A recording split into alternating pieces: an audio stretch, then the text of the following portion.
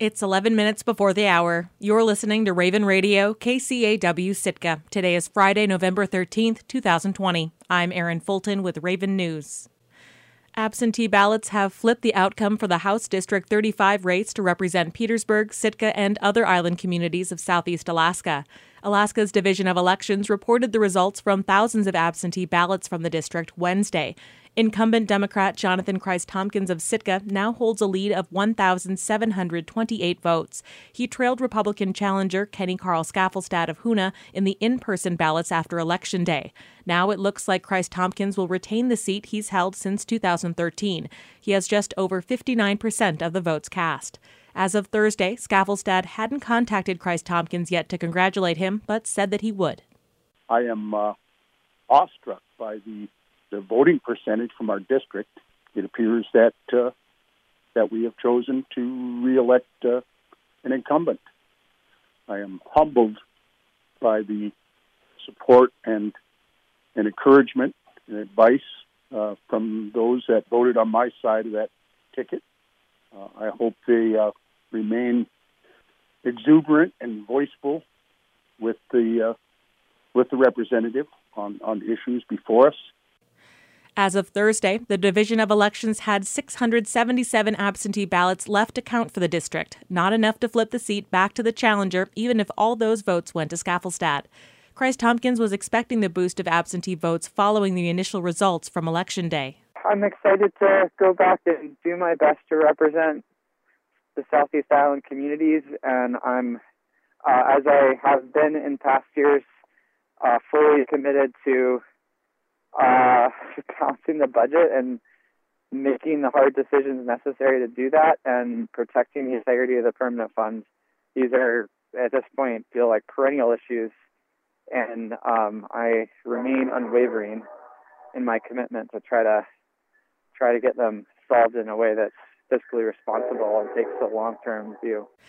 He calls it a half-decent chance that there will be a bipartisan coalition in the Alaska House again in January, depending on the final outcome of other legislative races. Turnout for House District 35 was high this year, with just over 60% of registered voters completing ballots. Bert Stedman has clinched his fifth term in the Alaska State Senate. Over 3,000 absentee and early ballots still haven't been counted as of press time on Thursday from Senate District 36, which includes Wrangell, Ketchikan, and many Prince of Wales Island communities, but Stedman holds an undisputable lead with more than 10-to-1 advantage. KCAW's Robert Woolsey reports. The Sitka Republican ran unopposed on the ballot, although Petersburg Republican Michael Sheldon had registered as a write-in candidate. Stedman is thankful to the residents of his district for turning out in such large numbers during the pandemic or for taking the extra pains to cast mail-in ballots. He'll begin the next session as one of the legislature's most senior members with 18 years of service. However, he thinks it could be one of the most challenging sessions of his career. A lot of the easy decisions have already been made, and we still have a structural deficit issue at hand. Depleted our savings accounts down to effectively zero. My concern is people will take the easy way out and just start liquidating the permanent fund earnings reserve. Stedman is a moderate Republican who has been willing to work with Democrats in the past on protecting the permanent fund and on other issues important to coastal communities. The final composition of the Alaska Senate will depend on the outcome of at least one key race in South Anchorage, where Republicans have favored the more conservative wing of the party. Stedman is concerned about what will happen when campaign rhetoric meets reality in the state capital. If you listen to a lot of the platforms in the election, it was vote for me, I'll give you a bigger dividend, and I'll give you a bigger dividend than the next guy, and no taxes and a new ferry boat or whatever's handy in the district. But the math doesn't work. It just doesn't work. We have got to deal with the anti-math caucus. As co-chair of the Senate Finance Committee in his last term, Stedman has been one of the most influential members of the Senate. It's not clear yet what his role will be over the next 4 years, either in a straight Republican majority or in a coalition with members of both parties. Meetings to work out these issues are currently underway in Anchorage. The 32nd Alaska Legislature is scheduled to open on January 19, 2021 in Juneau. Reporting in Sitka, I'm Robert Woolsey. Lawrence Woody Woodmark is returning as chairman of the Sitka Tribal Council. Widmark received 118 votes for chairman, defeating former Assembly member and council member Benjamin Mayasato in tribal elections held on Tuesday. Mayasato received 75 votes. Incumbent Kathy Hope Erickson did not seek re-election. In total, tribal citizens cast 200 ballots. For the 4 available council seats, the winners were Louise Brady and Dione Brady Howard, who tied with 144 votes each. Incumbent Bob Sam received 131 votes, and incumbent Michael Miller received 105 votes, narrowly winning the 4th seat over incumbent Lillian Feldpausch by just 4 votes.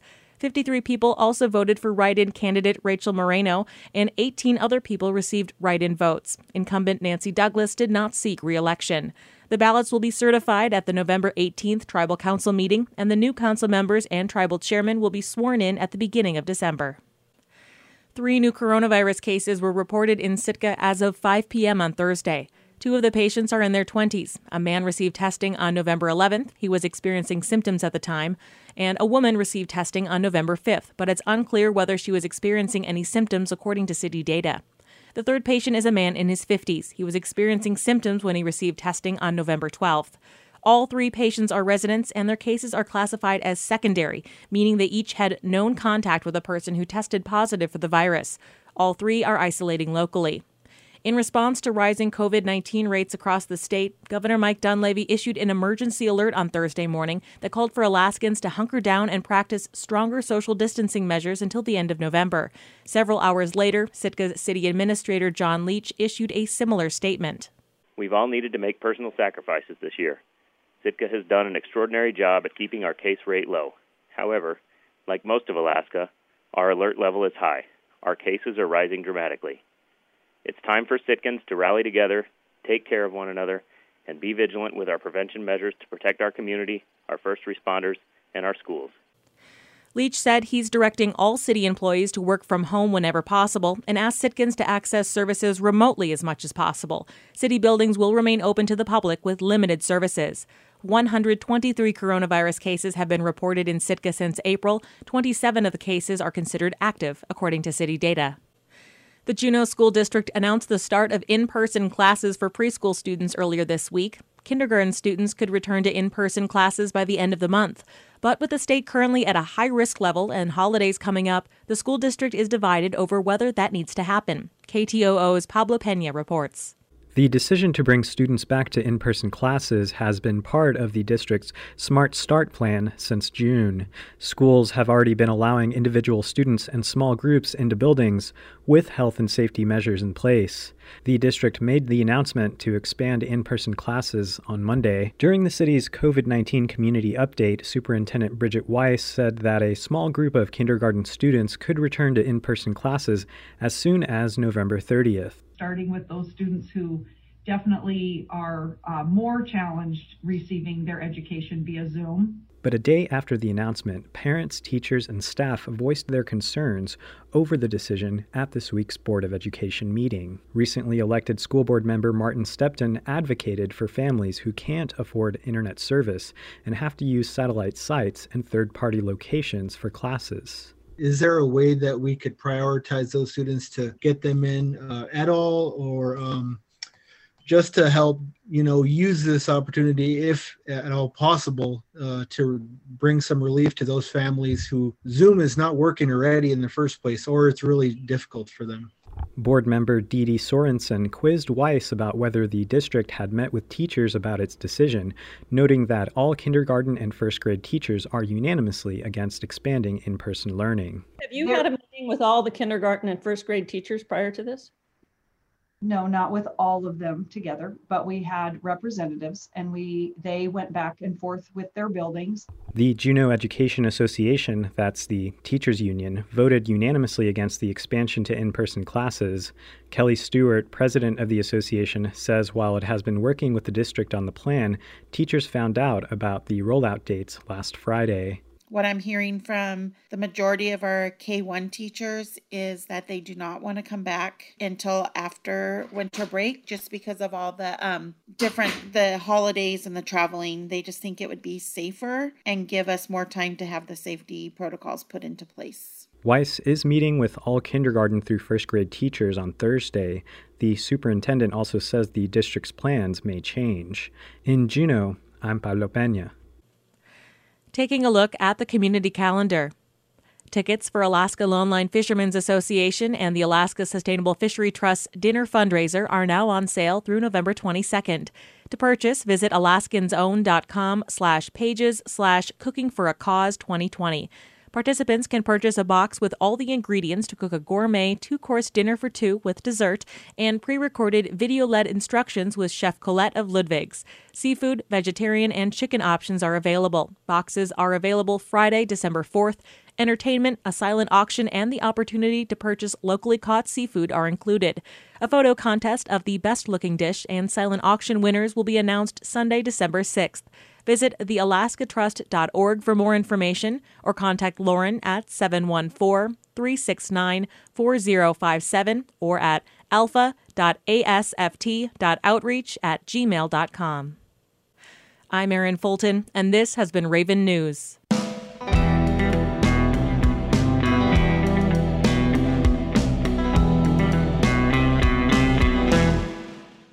This